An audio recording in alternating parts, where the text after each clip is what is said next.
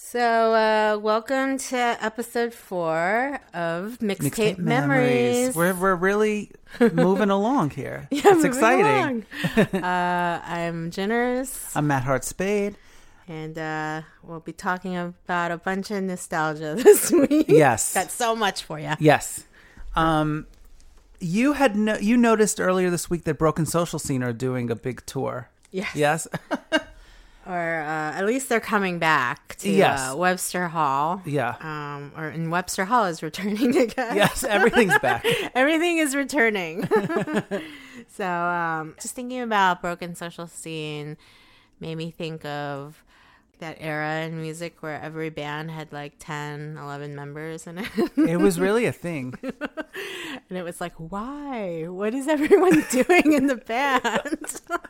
You'd have one guy on tambourine. Yeah. Well, there were always some people that were totally unnecessary. Yes. You know. Yeah. But I remember it was so nonchalantly expressed, like the 17-piece collective from wherever. Mm-hmm. It's like, that's not... that's a little odd. Yeah, that's like a club or something, not yeah, like a band. But yeah, I wonder if they're still a big band, like a big member band, or if they've slimmed down over the years. Oh, Broken Social Scene? Yeah. I don't know. I haven't thought about them in a bit, but I mean, obviously some of the earlier albums I was a big fan of, and I think they headlined Siren Festival many years ago. Yeah, I think and that was a good set. Yeah. Yeah. Yeah, and they had lots of good offshoots too from that band. What, like Feist? Well, Feist, yeah. Well, Feist broke out in a big way. Yeah, and I mean, the other big one that I remember was Arcade Fire. Yes. I don't know, for some reason, I think a lot of Canadian bands were like I wonder what that was about. Yeah, I'm not really sure. But yeah, and I remember like people being like, the first time I saw Arcade Fire, like I didn't know what to think because it was like, I think it was at Mercury Lounge. It was before they kind of broke, and everybody, like tons of people were at the show. They were getting a lot of buzz, and then I just remember being like, holy shit, there's so many people in that band. I didn't know where to look stage. You know, it's like someone banging like the ceiling, and like another person jumping over here and like, you know, shaking a tambourine or a rattle or something. Who knows? Exactly. How was that early show? Because I feel like I've seen photos from that Mercury Lounge gig, but I was not there. I didn't see them till I think they played Webster maybe a couple months after that. Yeah, I mean, it was insane. It was just, and I think nobody knew what they were in for. So when they saw like all these people just kind of going crazy on this tiny stage, I think people were excited, and like they, you know, and that the buzz built up from that performance, I think, because like the next time they were around, they were on tour with Hidden Cameras, and Hidden Cameras was the headliner on that tour, but by the time it got to New York, they flipped the order, right. And Arcade Fire was the headliner, and Hidden Cameras was the main support. And I only remember that because the band I worked with, Dirty on Purpose, was like the opener. I was at first excited that they were going to be right before Arcade Fire, but then once the lineup switched, I was like, okay. Well, although I love Hidden Cameras. I mean, there's nothing wrong with them, but it was just like one of those tours where the you know, main support got way more popular than the original headliner. I remember back in the day there was a show at Bowery, and I assume this was a full tour. I think it was. Clap Your Hands, Say Yeah. Speaking of throwback bands, they were touring with The National, and The National was touring behind Alligator, which is probably the last National album I really was into many moons ago. But I recall Clap Your Hands was on before The National at Bowery, and so many people left and really threw me. Yeah. And it's so funny now because The National is this gigantic band, which I don't fully understand, but I mean, good for them. Yeah. But yeah, that was one of those bills where it seems like the opener grabbed all this attention and then people were like done. Yeah. That just shows you how like the trend, like, you know, a trendy band can kind of all of a sudden overtake another band out of the blue. And I can't imagine how awkward that is when you're on tour with a band and like everyone leaves because your opener just got bigger than you. Like, it's so weird.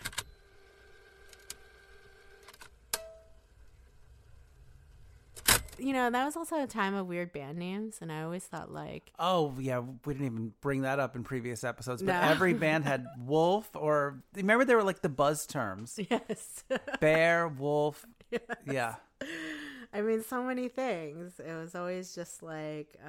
It was weirdly repetitive, though. Like, I don't understand how there were so many bands with Bear. I mean, there was Grizzly Bear, who obviously took off in a major way. Bear in Heaven. Yeah.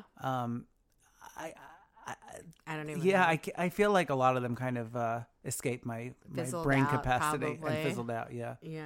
I remember like thinking Vampire Weekend was like a really weird name for a band. Yeah. I also thought Dr. Dog was a really weird name for a band. But these bands like took off. Yeah. So you never know. But going back to Arcade Fire and Broken Social Scene, I feel like there were quite a few bands back in the day that had so many members. Some of them still exist, but a lot of them kind of fizzled or ended. One that I think are both surprised is still happening is the Polyphonic Spree. Yeah. I didn't know they were still together. I mean...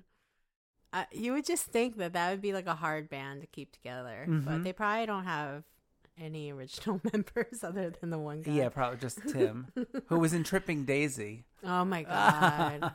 Speaking of memories. And didn't he have something to do with like Waterloo Records? Yes, he did. Like he did.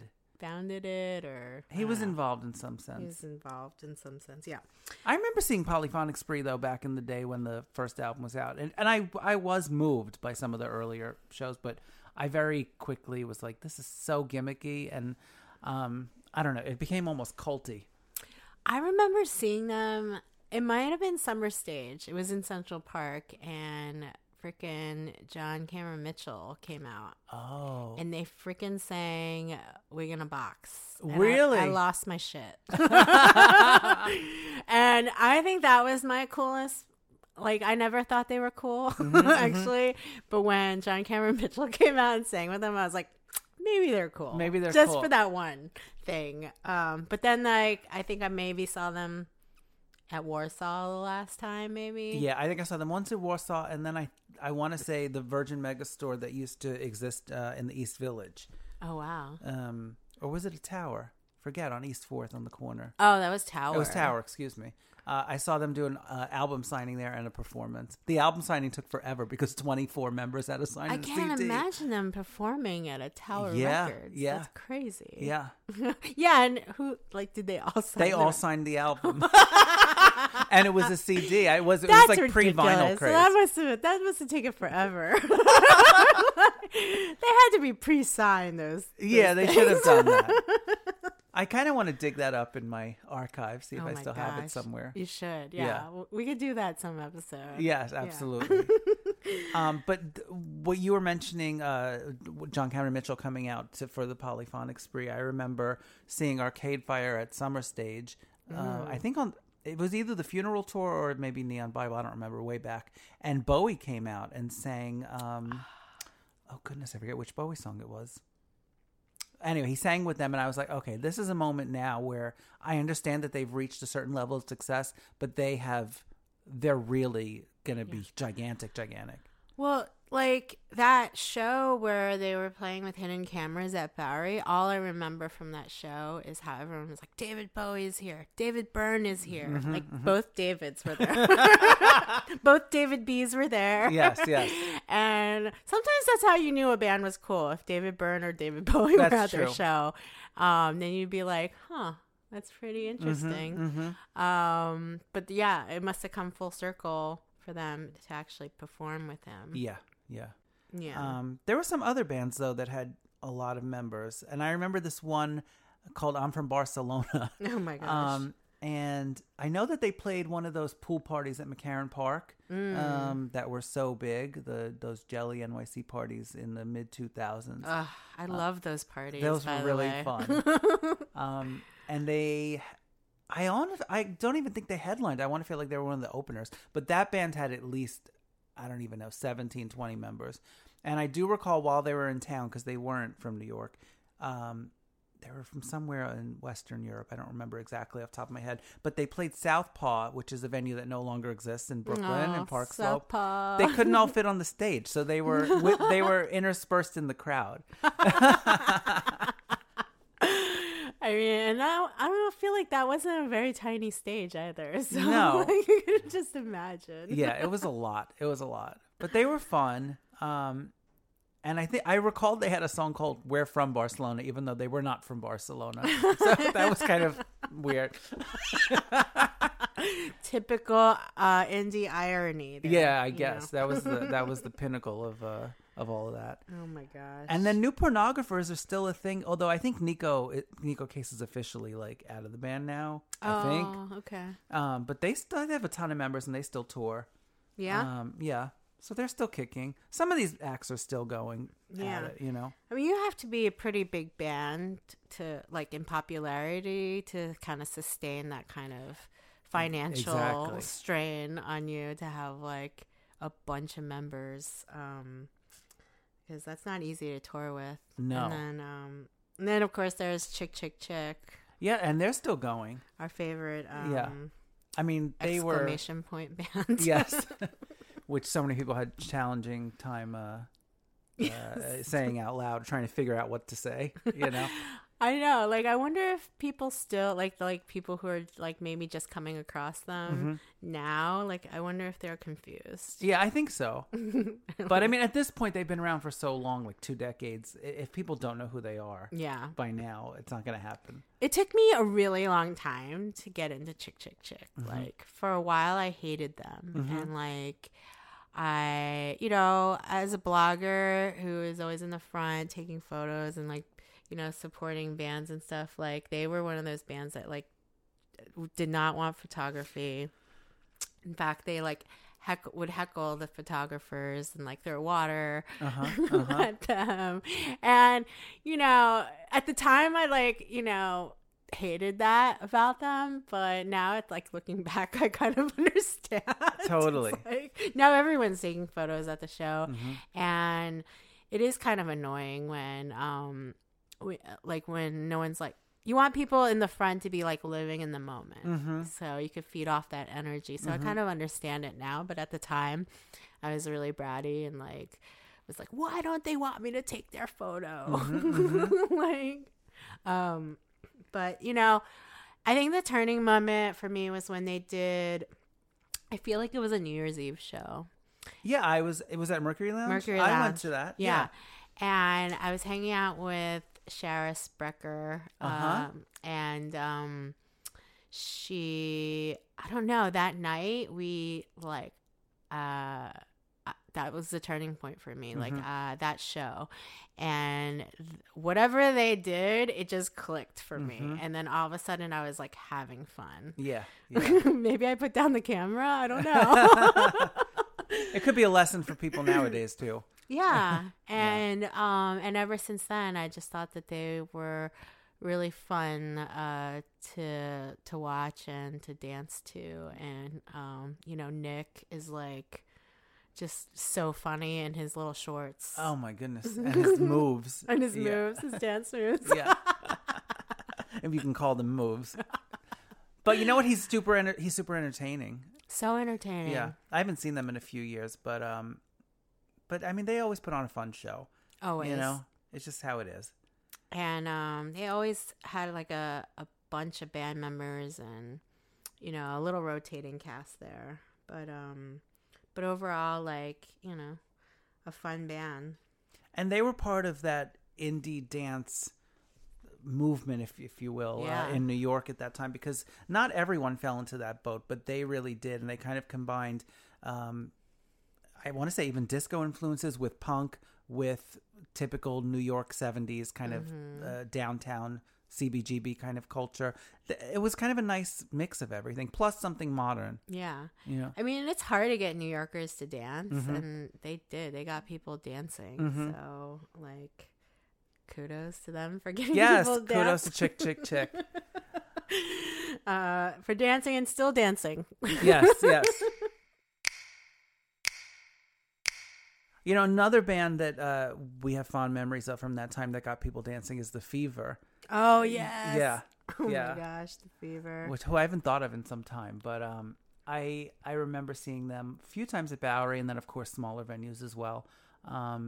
And I got to say, quickly revisiting their bigger singles, those were some jams. Yes. You know? Oh, my God.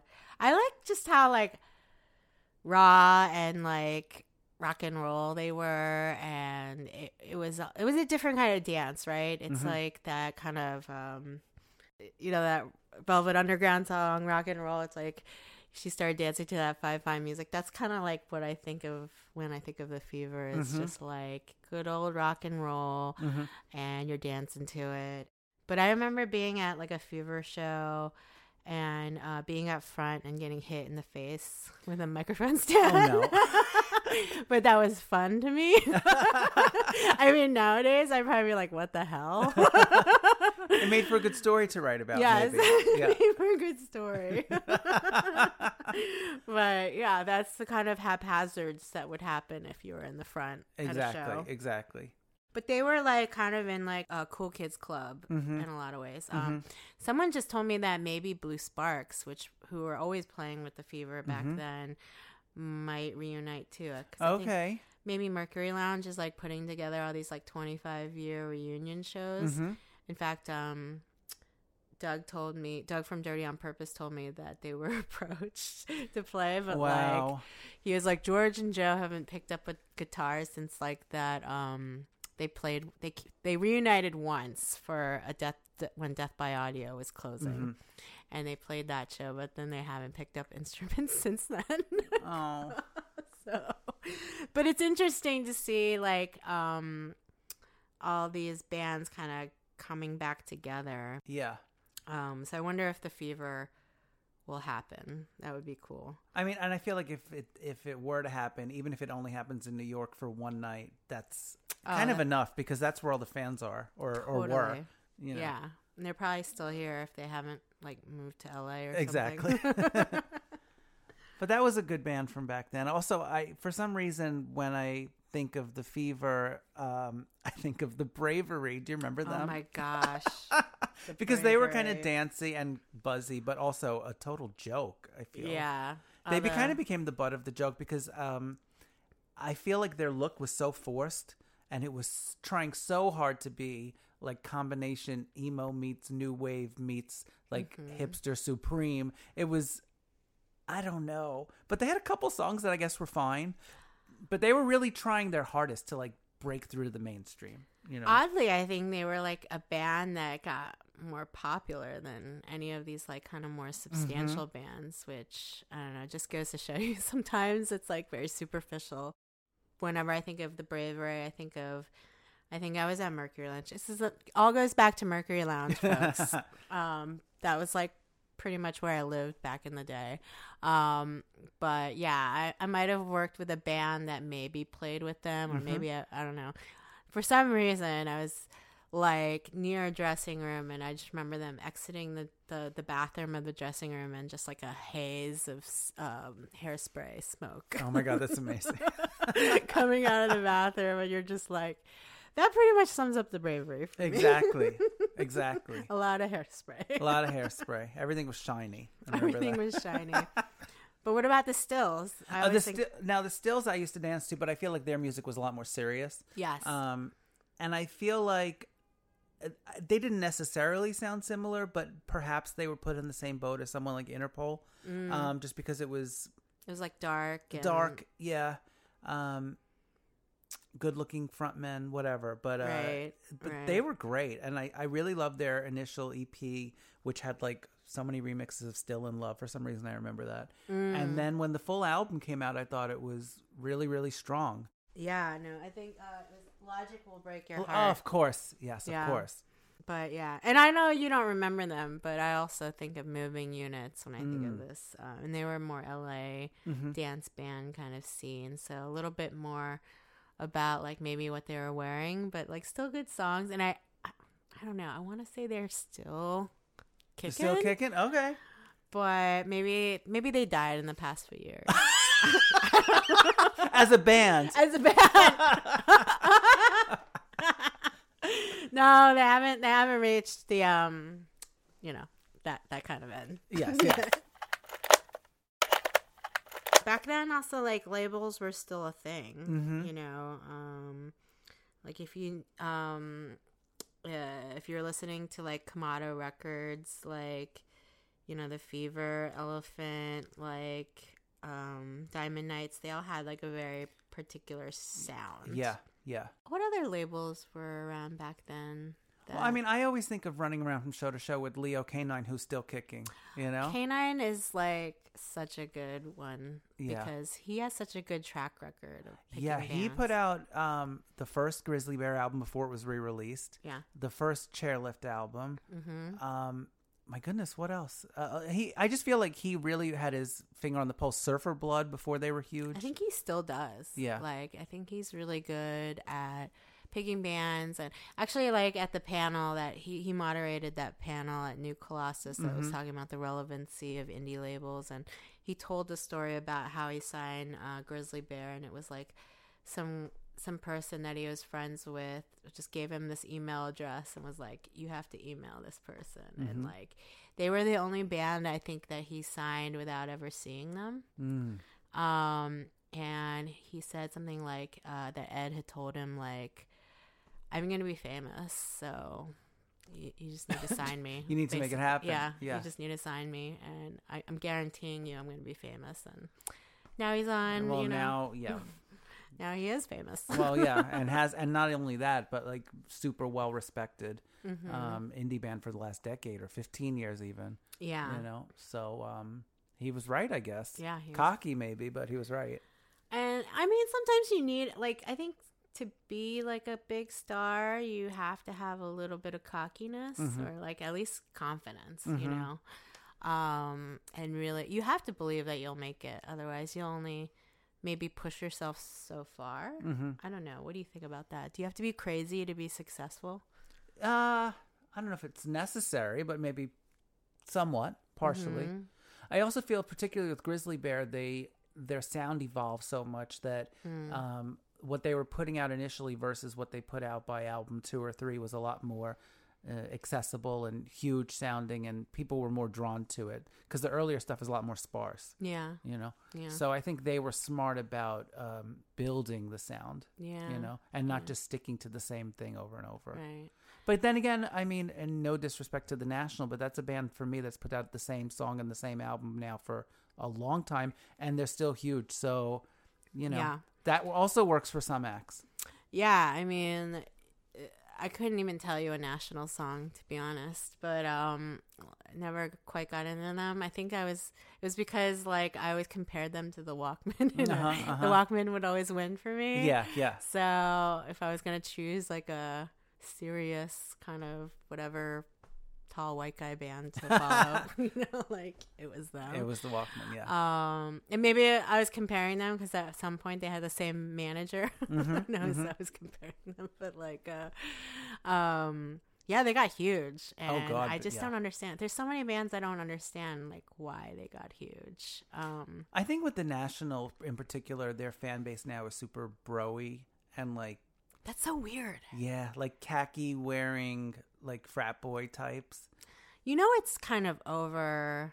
At least it is for me. Maybe it's not for the general public, but it's kind of over when I start seeing frat boys at a show. Like, I remember going to see Modest Mouse. Right after Float On was, like, the big hit or whatever. Of course, yeah, it was a big radio single. Yeah, and this was at Webster Hall, actually, and I was at the show, and oh my God, I got cornered at Webster Hall by these frat dudes who were, like, harassing me, and they literally cornered me, and I couldn't, like, escape. And then, but luckily, like, one of my friends saw and came over and, like, kind of, like, rescued me. But it was like, I was like, oh my God, I'm at this Modest Mouse show being fucking cornered by frat boys. Like, never thought that would happen to me. I never thought I would be at a show where that would happen. And it was scary. And I was like, this is who's listening to Modest Mouse. Like, fuck that shit. Like, I mean, I love Modest Mouse, but like, it's weird how it just changes once it becomes a little mainstream, you know? And but you know, I'll always like the older tracks the of course, best, yeah. you know.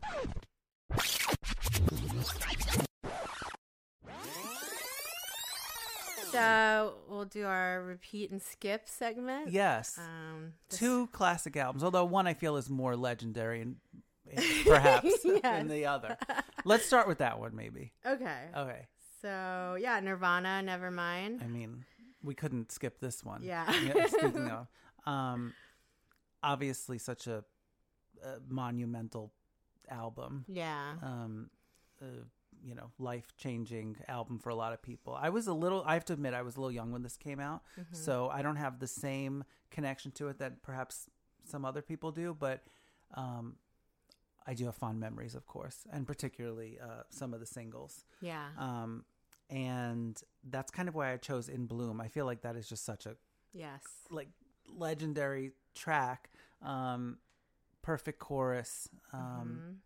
You know, when I think Nirvana, I think of that song first, probably, and then of course Smells Like Teen Spirit. But yeah, I love that song so much. Also, I love Heart Shaped. I mean, there's so many great Nirvana songs, but ones that are on this album, probably In Bloom, I think, is my number one. Yeah, I mean, this was the first CD I ever bought.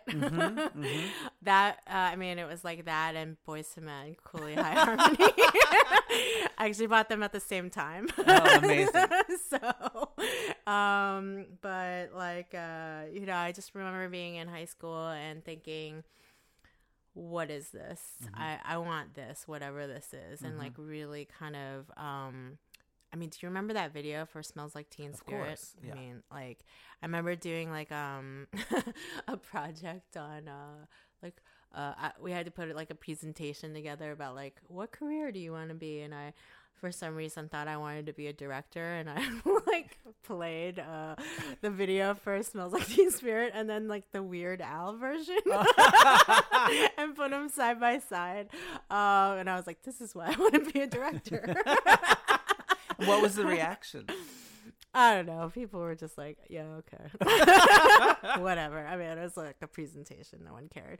But yeah, like it was just so ingrained in my memory. I mean, Kurt Cobain was like a huge influence. I mean, I was definitely like a grunge kid in high school. And, you know, I would say like over the years, Lounge Act. That's my repeat. I mean, like, there's just something about that track, like how it's kind of starts with like this, like, you know, guttural vocal, like uttering, and then kind of comes into like the track. There's something about it that just spoke to me, and so like when I used to DJ and stuff, I would play Lounge Act actually. But of course, like there's so many hits on this album. It's like, very hit heavy. And like that was like the craziness of Nirvana. Like it wasn't like they just had one song and a big song and then like a few other tracks. Like they had so many hits off this album and all their other albums. Did you have what was your skip? My skip was Territorial Pissings. I think that was always a little too much for me. So yeah, that one is a skip. I also, even though I didn't pick this one as a repeat, I do love Something in the Way. I think that's such a beautiful track, and I always love it on an album where there's one or two songs that really stand out as breaking from the mold of the rest of the release, and I think that one is a good one.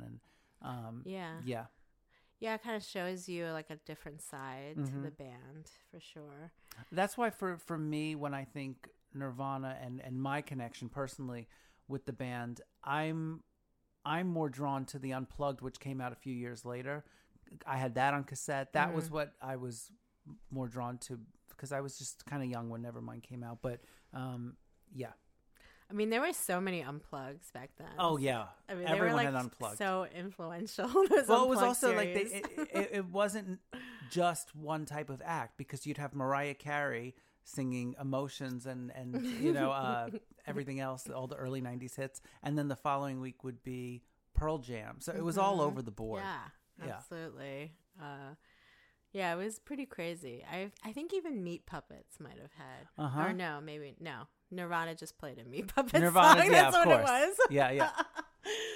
I mean, Territory Pussing's like, I like that it's a little bit harder edge songs. That's kind of what I love about Nirvana, is that they can get really, really crazy and then really surprise you when they're like slow and like really pretty and like melodic.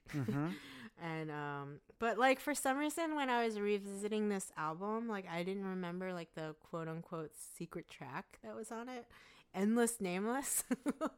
I remember the name of the song, but I don't know why. Either like when I had it on cassette, I might have just stopped it after Something in the Way, or you know, we were doing some research and apparently like the first version of the album didn't have the secret track, although I doubt that was the version I had. Yeah, like now I want to go back and like look at the CD I have and see if it was on there. Apparently it was only on the first 20,000 or so pressings. Something like that. They left it off by mistake, and then but I don't remember. I mean, it must have been on the road. There's no way that I was like one of the first 20,000. Yeah. I just can't imagine. No, I can't imagine myself either. You know, and yeah, I'm pretty sure I bought it at a mall, and by that time they were giant. Yeah. So. Yeah, I don't think we were within the first 20,000. Yeah, within the first 20 million, maybe, not 20,000.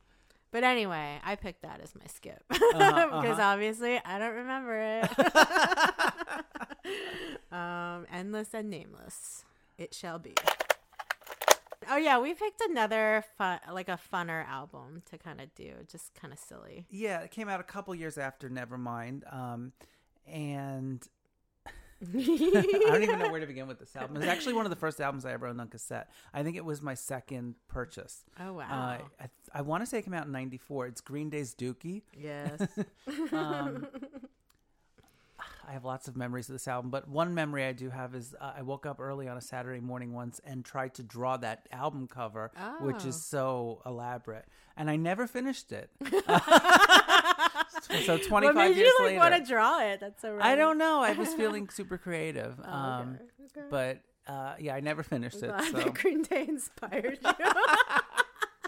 I just thought back in the day when I was like 13, 14 that Billy Joe Armstrong was the coolest. I don't know why. It's kind of embarrassing now, but I thought he was so cool with his Manic Panic hair, and he would wear like a sweater, and he was kind of punk, but at the same time, obviously it was mainstream alternative type stuff.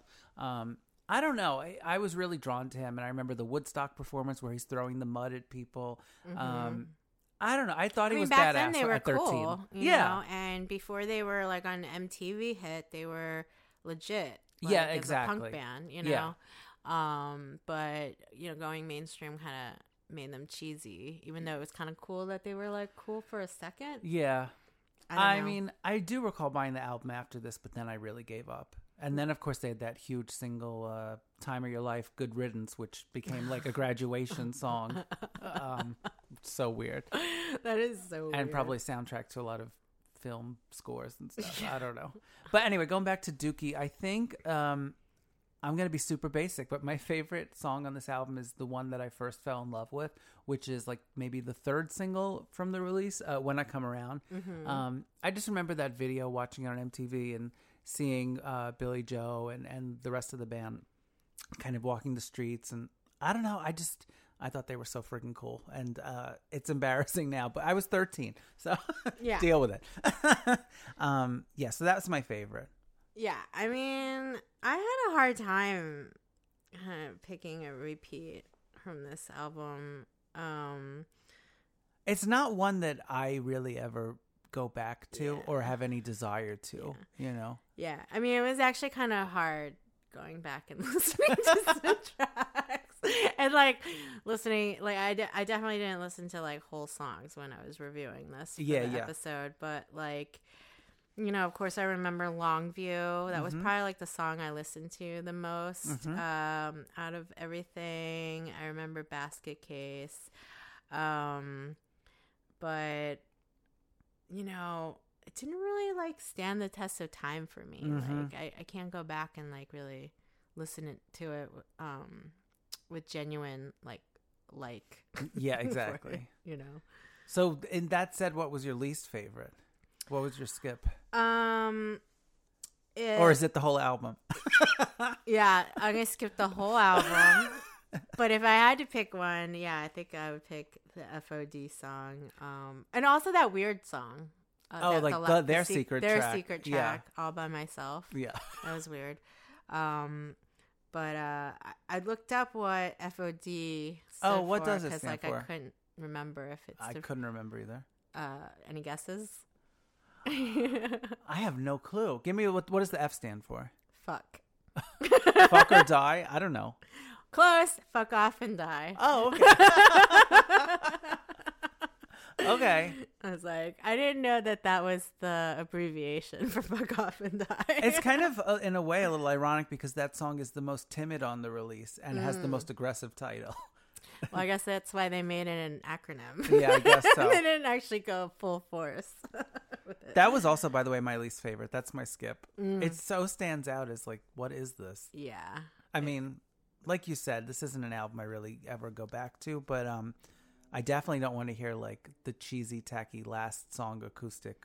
I don't know. Yeah. I mean, it's kind of like weird to how a band like was cool when you're younger and you had like this different perception of it. And then as you get older, or maybe as their success grows, because sometimes success kind of cheapens the art of an artist in a way. Like they maybe lose touch with reality and they don't know what's cool anymore.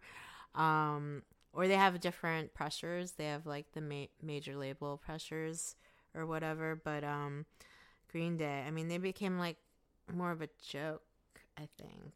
But I mean, wildly successful. They had the Broadway show for American Idiot. I think that's so insane to me It is that insane. they had a Broadway show. Like any other band like that have a Broadway show? Wasn't The Who? No? Well, like The Who were cool. Yeah, The Who were cool. Like on another level. Not that many. I mean, it's a small pool. But like you wouldn't imagine that You wouldn't out of imagine all Green the Day. bands that could possibly have a show, it would be Green Day. You would have thought it'd be Stone Temple Pilots. Oh, I know. Stone Temple Pilots. Holy crap! But I remember actually I had a T-shirt that had the album art of Dookie on it, and in the back it had some sort of lyric. And my mom got it from me at an indoor flea market in Brooklyn. I remember just being super into this album, and I even remember that the cassette was like this shade of like dark blue. I don't know the things you remember. It's strange, but especially since it's like 25 years ago. But I cannot listen to this album now. I have no desire to.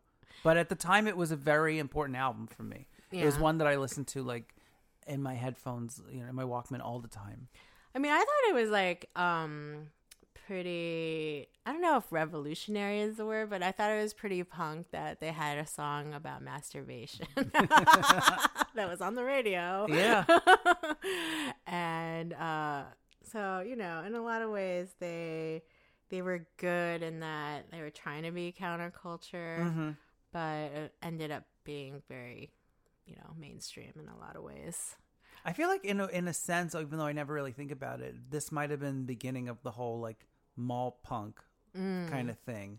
Yeah. Where afterwards you had bands like Blink-182 and everyone else that followed suit. The whole like weird pop punk explosion happened. Like very California-y kind of bands. You're right. Like a lot of them. Yeah, a lot of them. I mean, so many bands that like maybe even were influenced by those bands that came out then and then like are just awful nowadays. Yeah. There's a lot of music in general, I think, from the mid and late 90s that was played heavily on alternative radio that is, looking back, just terrible. Yeah. I mean, Smash Mouth, Third Eye Blind, yeah, Matchbox 20, Oh my gosh. So many. Seven Mary 3. So many bands with numbers. There's a lot. Train. There was so much terrible stuff. I mean, whoever Everclear. whoever Eve Six. influenced Limp Bizkit, they should not be. That should not have been a thing. No. But it was. There was like the whole like weird rap rock thing that was going like on right around the millennium. Yeah. Yeah. I mean, I was super not into that at No, all. no. And I don't know, other bands that I bet other people would clock me for, like mentioning like Good Charlotte. Sorry. Oh, Sorry. Yeah. Not into the Madden Brothers. Sorry. No. Kind of going full circle, I feel like one of those guys tried to make a name for himself in the New York early 2000s scene as like a photographer or something. Yeah. No way. Photographer? Yeah. Interesting. I don't know. Well, these days anyone can be a photographer. Well, that's true. It's like if you have the right Instagram filters and apps on your phone. Right, exactly. It's all about the filter. Yeah. But like Filter's another band from that time period. That's pretty atrocious. Dude, though, I had Filter on vinyl. First off, okay. The album with Hey Man, Nice Shot? Yeah. And on top of that, like it was probably the only album I had on vinyl when I was in high school. And I was a very emo kid, like, like I was very like, introverted, like sad, whatever kid. And so like anytime my parents never let me do anything. And so anytime I was like mad at my dad or something, I would put on Filter. Like turn the volume up really loud. Oh my god. And that would be like my rebellion. And I think back on it now, it's so embarrassing to think about, but like there's something about was it called Hey Man, Nice Shot? That was the big single. Yeah. And Take a Picture was like a more mellow track. That was a single. No, I would put on Hey Man, Nice Shot and just like put on full blast. That was me being like rebellious. I think my rebellion album was, and this is also incredibly embarrassing, and we've touched upon this act in a previous episode, but Marilyn Manson, Antichrist Superstar. Oh, wow. When I was 15, I think. Yeah. Yeah. Yeah. I mean, that was probably like a lot of people's rebellion album. Yeah. He's so iconically rebellious. Yeah, particularly at that time, I feel, when he was really breaking. There was like nothing like Marilyn Manson at the time that got that big,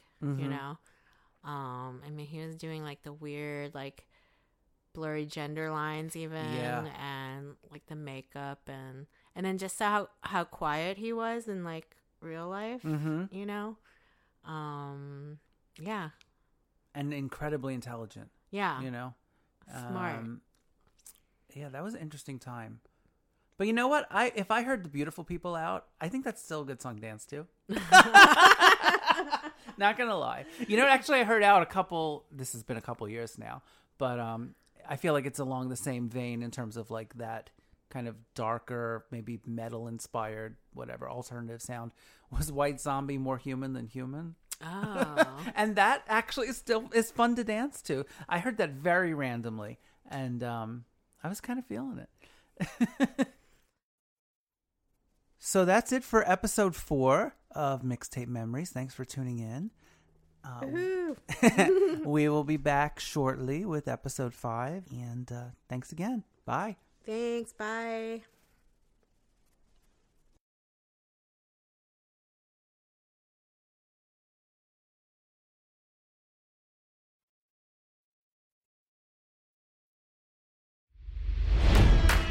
It's NFL draft season, and that means it's time to start thinking about fantasy football. FantasyPoints.com features industry-leading experts and prognosticators using proprietary hand-charted data to help you score more fantasy points. FantasyPoints.com is the place to go for whatever kind of fantasy football you play. Whether you play fantasy football, daily fantasy sports, or do a little bit of everything, Fantasy Points has the meticulously researched content to guide you to victory. And why wait for the fall? Fantasy Points also covers the new spring football league, the UFL. Join the guru, John Hansen, Scott Barrett, Joe Dolan, and other massive names in the fantasy football universe with an exclusive offer. Use code Pantheon for 15% off any Fantasy Points package, including the all-in package, with access to every article, tool, and data nugget that Fantasy Points has to offer. That's fantasypoints.com and code Pantheon for 15% off at Fantasy Points. Fantasypoints.com, code Pantheon. Score more fantasy points.